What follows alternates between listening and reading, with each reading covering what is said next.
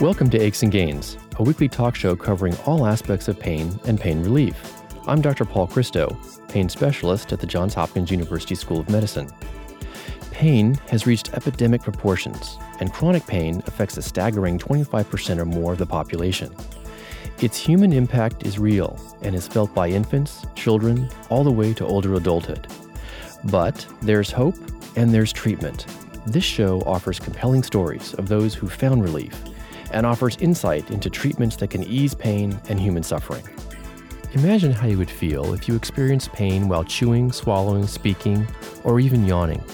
Or how about experiencing such limited jaw movement that you couldn't insert a spoon or fork into your mouth? Well, many suffering from temporomandibular joint disorder, or TMJ, endure these symptoms every day. According to the American Academy of Orofacial Pain, about 75% of the U.S. population experiences symptoms of TMJ during their lifetimes. Marian Blackburn, a freelance and creative writer, describes how a simple dental visit resulted in a life-changing cycle of pain. Yet, she didn't let the pain consume her life, and we'll find out how. Dr. Christian Stoller, Dean of the University of Maryland School of Dentistry, then joins us as a leading expert on TMJ disorder. Aches and Gains is sponsored by King Pharmaceuticals, Endo Pharmaceuticals, Neurogesics, and Boston Scientific. Aches and Gains is also available live online. Follow us on Twitter at Dr. Paul Christo and like us on Facebook, Aches and Gains. To access podcasts of the show, please go to paulchristomd.com. That's paulchristomd.com. If you have questions or comments for Dr. Christo, especially for upcoming shows, please email him at achesandgains@gmail.com. That's achesandgains@gmail.com. Our first guest today is Marian Blackburn. She's a freelance and creative writer who describes how a simple dental visit resulted in a life-changing cycle of pain. On the other hand, she didn't allow the pain to destroy her life, and she's here to tell us how. Marian, welcome to Aches and Gains. Thank you. Marian, what happened during your dental visit that caused temporomandibular joint disorder, or TMJ? I developed what I would consider simple facial pain, and this was in 1997. This happened after a filling, and the filling was just not sized right. I was given some treatments that, in fact, caused more harm than help. It started as a sense of almost a feeling of having a fever maybe in my face, but from there it became maybe a chronic throbbing, muscles pulling against each other, just an all-consuming sense of my entire head just being in pain. And really at that point you just can't function. Did the pain move from your teeth to the muscles of your jaw and then to your head? There was a problematic filling, and yes, so that tooth hurt. And from there, I probably had done some clenching I wasn't aware of and just got a sense of tension in my cheeks. From the cheeks, it kind of spreads to the temples. From the temples, it can spread to the top of the head. From the top of the head to the neck, shoulders. And you just get a lot of muscle involvement. Marian, can you give us a sense over what period of time your jaw pain and facial pain occurred? In my case, it was something that started over the course of 2-3 weeks and then just gradually got worse and worse, where at the end of, say, a month and a half, it was a crisis. And did your crisis state continue for months or even years? Now, the entire course of my bout with facial pain was 3 years from the time of the first involvement to the time where I felt like I had something like a normal life. Was the discomfort there all the time, or did it wax and wane? Oh, the pain definitely waxes and wanes. You know, Marian, a lot of my patients get very frustrated with the recovery process, and I wonder what you would recommend to people who are listening about the importance of perseverance. Recovery takes a long time. In my case, it took several months of physical therapy, soft food diet, and ultrasound with my physical therapist. But then at home, I used ice packs and heat. And really, it was probably 3 months before I started to notice any considerable improvement, and a full year before I felt like I had my life back. That's great to hear. Some people with TMJ can barely open their mouth to swallow liquids or to eat foods, and breathing sometimes is almost unbearable. Did you experience any of these things? Oh, yeah, absolutely. You know, I would wake up in the morning and I might be pain-free, but by the end of the day, my cheeks would just be aching just unbearably. I mean, and I'd have to go to bed, and I just couldn't do anything. And then I'd wake up the next day, and maybe I'd be fine again, or maybe the pain would have kind of settled again in my face, and I'd be like, gosh, I was doing so well yesterday. Today, I'm in pain. There was a time when I couldn't speak normally for weeks, if not 2 or 3 months. It hurt for one thing. Of course, at this point, I had a true jaw injury, which was caused by a treatment that was inappropriate for me and went wrong. So by the time I developed this jaw injury, the pain was so severe in my left jaw that I couldn't talk, I could barely drink, I could barely even swallow. Wow, I mean, that sounds incredibly debilitating. How were you able to communicate? I would barely open my mouth. I remember going to church and I was unable to sing the hymns. I couldn't really go to any social events. At this point, people are starting to say, gosh, what's wrong? Really, I didn't have a life anymore. That sounds really tough. Marion, with that much jaw pain, what were you even able to eat? I ate soups, I ate yogurt, nothing harder than that. And I would steam my vegetables to make them very soft. That probably went on for 4-6 months. And as the pain would come and go, sometimes I'd have to resort back to that soft food diet. Marion, how effective was your first TMJ treatment? When I had the facial pain, this dentist became convinced that my facial pain was related to that my jaw needed to be in a different place. And he began this aggressive kind of intervention of wanting to reposition my jaw, which I now see was really a very bad idea. How did your dentist try to realign your jaw? Well, he gave me a mouthpiece, a hard plastic splint that caused my jaw to fit in a different position because it had a big kind of bump at the front of it. Once I realized that this dentist had ideas about how to treat me that I did not think were good for me, I stopped seeing him. But by this point, I had a jaw injury from that mouthpiece. At that point, I saw a doctor who wisely prescribed physical therapy, and that was really the beginning of my getting better, was when I got into physical therapy. When we come back, we'll talk to Marion about the beginning of her path to recovery. I'm Dr. Paul Christo, and you're listening to Aches and Gains. Follow us on Twitter at Dr. Paul Christo and like us on Facebook, Aches and Gains. Aches and Gains is sponsored by King Pharmaceuticals, a leading pharmaceutical company focused in specialty-driven markets, including pain management, and dedicated to improving and protecting quality of life for people around the world. If you have questions or comments for Dr. Christo, especially for upcoming shows, please email him at achesandgains@gmail.com. That's achesandgains@gmail.com. Marion, take us down your path that essentially began after you left the dentist's office to the point where you achieved a full recovery. I have seen, I saw an oral surgeon who prescribed the physical therapy, but just to be clear, my true recovery began when I got away from oral providers and I saw a good, compassionate family doctor who was able to treat the pain and not worry about the teeth or the jaw. Okay, then what was helpful and what wasn't helpful? What was not effective? Muscle relaxants and medications. They just made me feel groggy, and I dropped them pretty early. In the end, there was a tricyclic antidepressant, imipramine, which has been shown to help with facial pain. I took a little bit of that, but really the pain treatments that allowed me to recover and to get my life back were simple steps like icing my facial muscles, especially like the cheeks, the masseters, maybe 4 or 5 times a day, heating pad on my neck, and then the physical therapy. My therapist used ultrasound and a very gentle massage on my neck and my face. In the end, I purchased a TMJ unit. That's the unit that you put the little pads on, and it delivers just a very gentle electrical pulse, and that also helped me to recover. I'm glad you highlighted the usefulness of conservative therapies like thermal packs and TMJ units and muscle exercises because, in almost 75 to 90% of the time, they've been shown to be as useful as some of the more invasive procedures like surgery or prosthetic devices. Tell us, where did you put the TENS pads specifically on your face or your jaw? I put them right on my master muscles, sometimes around the temple, sometimes right on the jaw. Marion, what's so inspiring about your story is that you faced your pain, conquered it, and now you're living a normal life.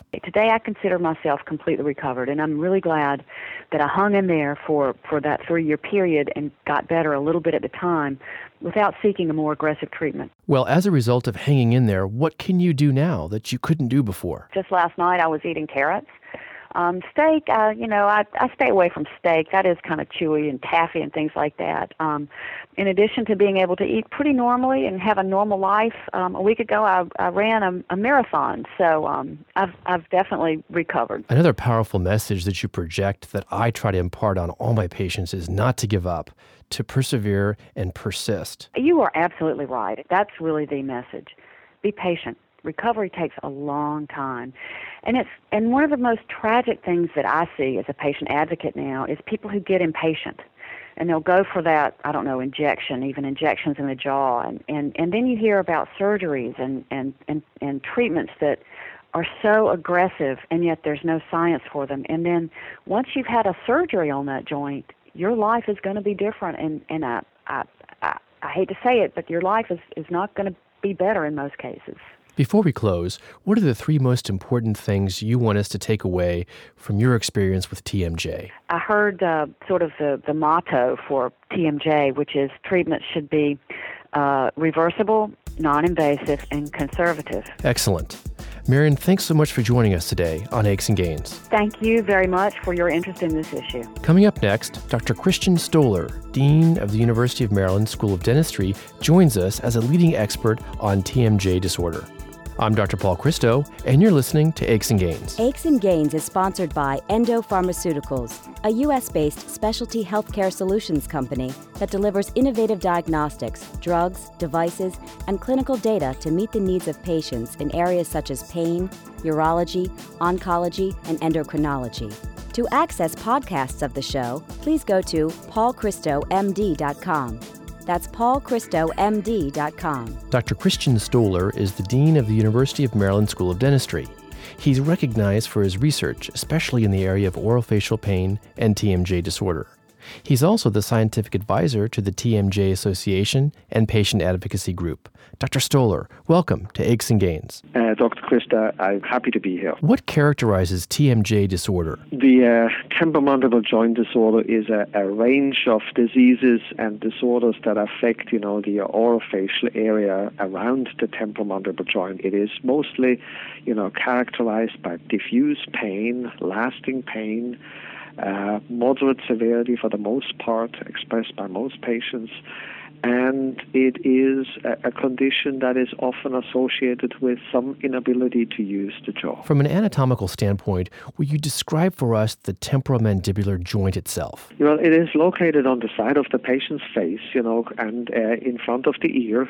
It is hinged against the skull base, and it consists of 2 actually moving joints in series because there is an interposing tissue structure, a disc between the moving part, the condyle, and the skull base, allowing the lower part of the joint, basically the moving part against the disc to primarily provide rotation, while, against the skull base, the disc provides, some kind of a sliding, function along, the path when you move the jaw forward or you open the jaw. Dr. Stoller, how important is imaging like an X-ray or an MRI or a CT scan in someone who has TMJ disorder?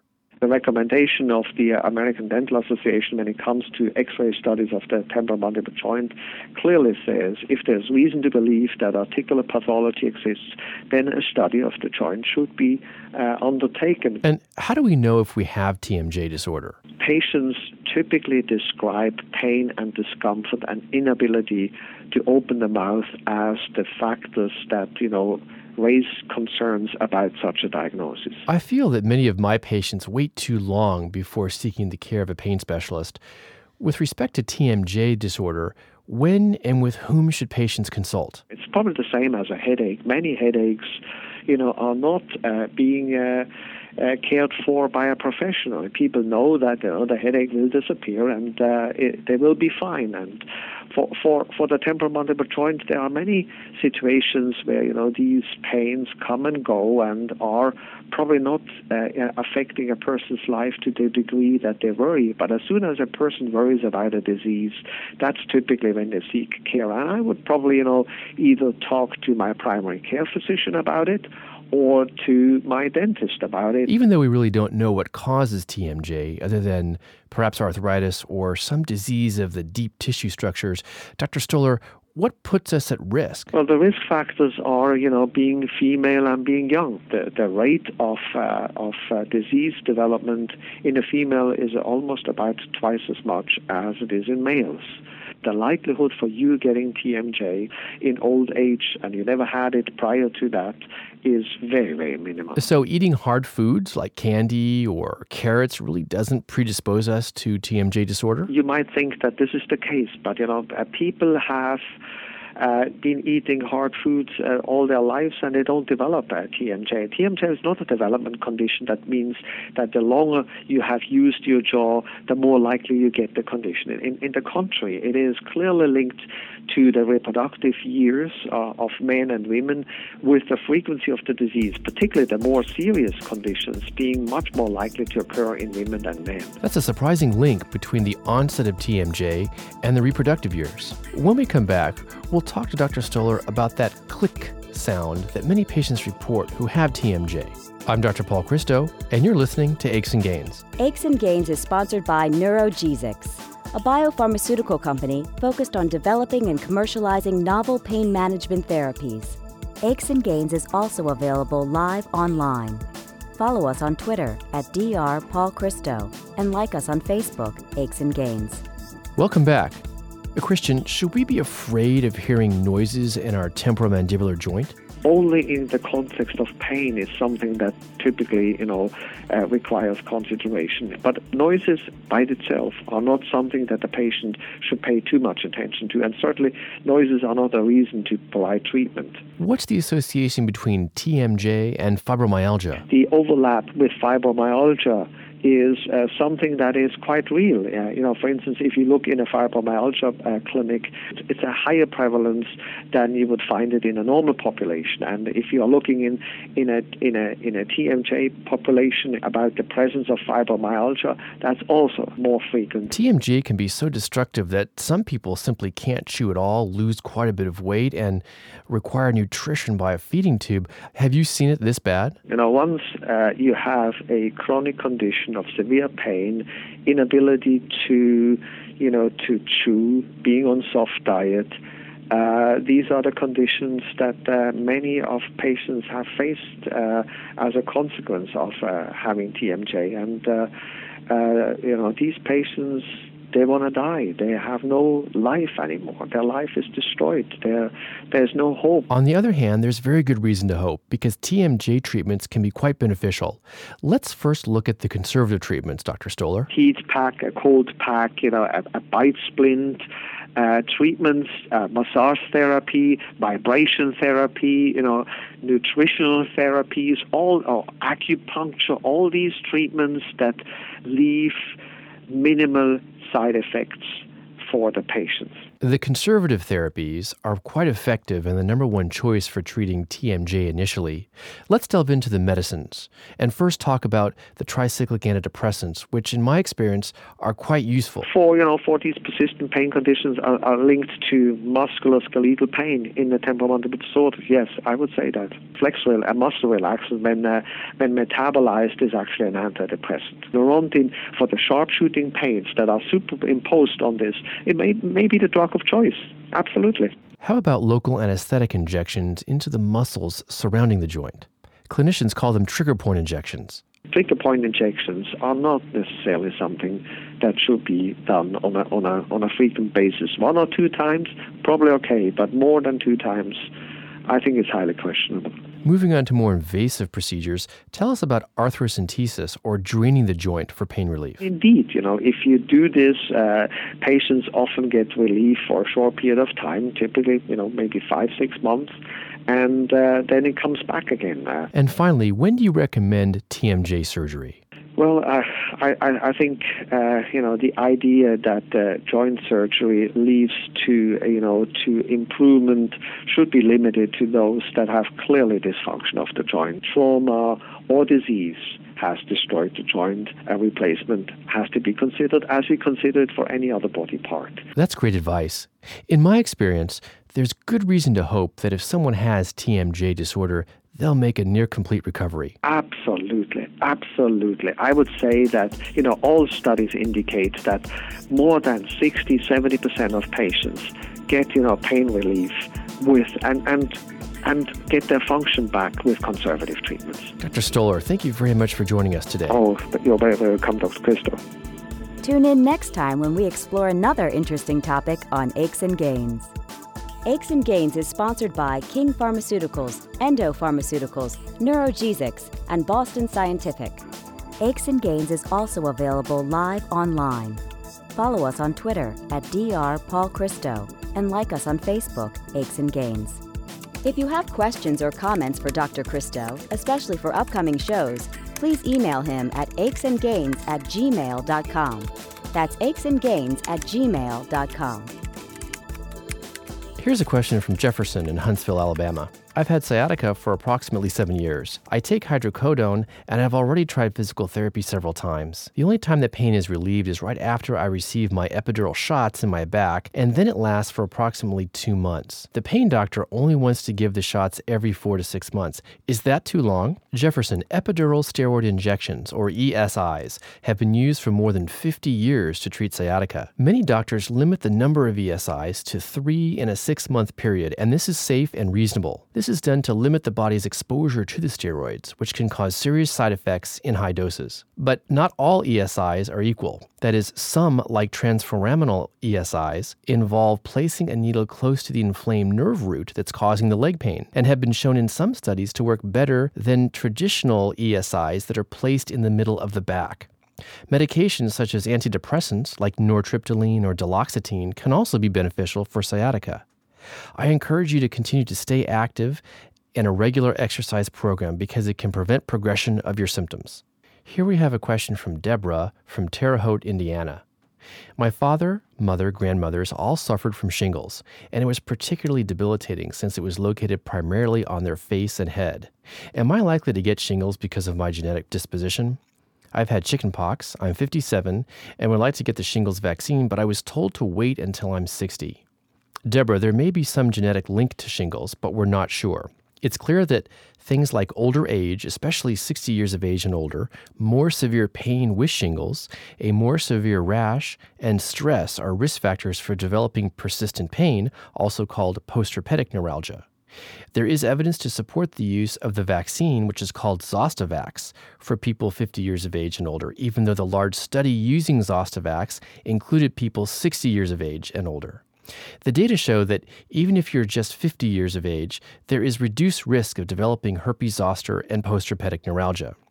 The vaccine should not be given if you are allergic to certain components of the vaccine, you have HIV or AIDS, have had leukemia or bone marrow cancers, or you're on therapies that weaken your immune system.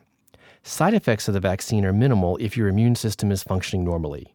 You may experience some irritation and redness at the site of the vaccine. And here's a question from Francis in Chicago, Illinois. How common is postoperative pain, and why should we be concerned about it? Well, Francis, postoperative pain is common and not managed as intensely as it should, unfortunately. There are several methods of treating pain during and after surgery, depending on the type of surgery. There are nerve blocks, spinals, epidurals, intravenous pumps that deliver opioids like morphine, and oral medicines. Better pain control leads to benefits in terms of fewer cardiovascular and respiratory complications. It also leads to better endocrine, immunologic, gastrointestinal, and hematologic outcomes. Importantly, we've learned that pain that persists following surgery can lead to chronic pain conditions.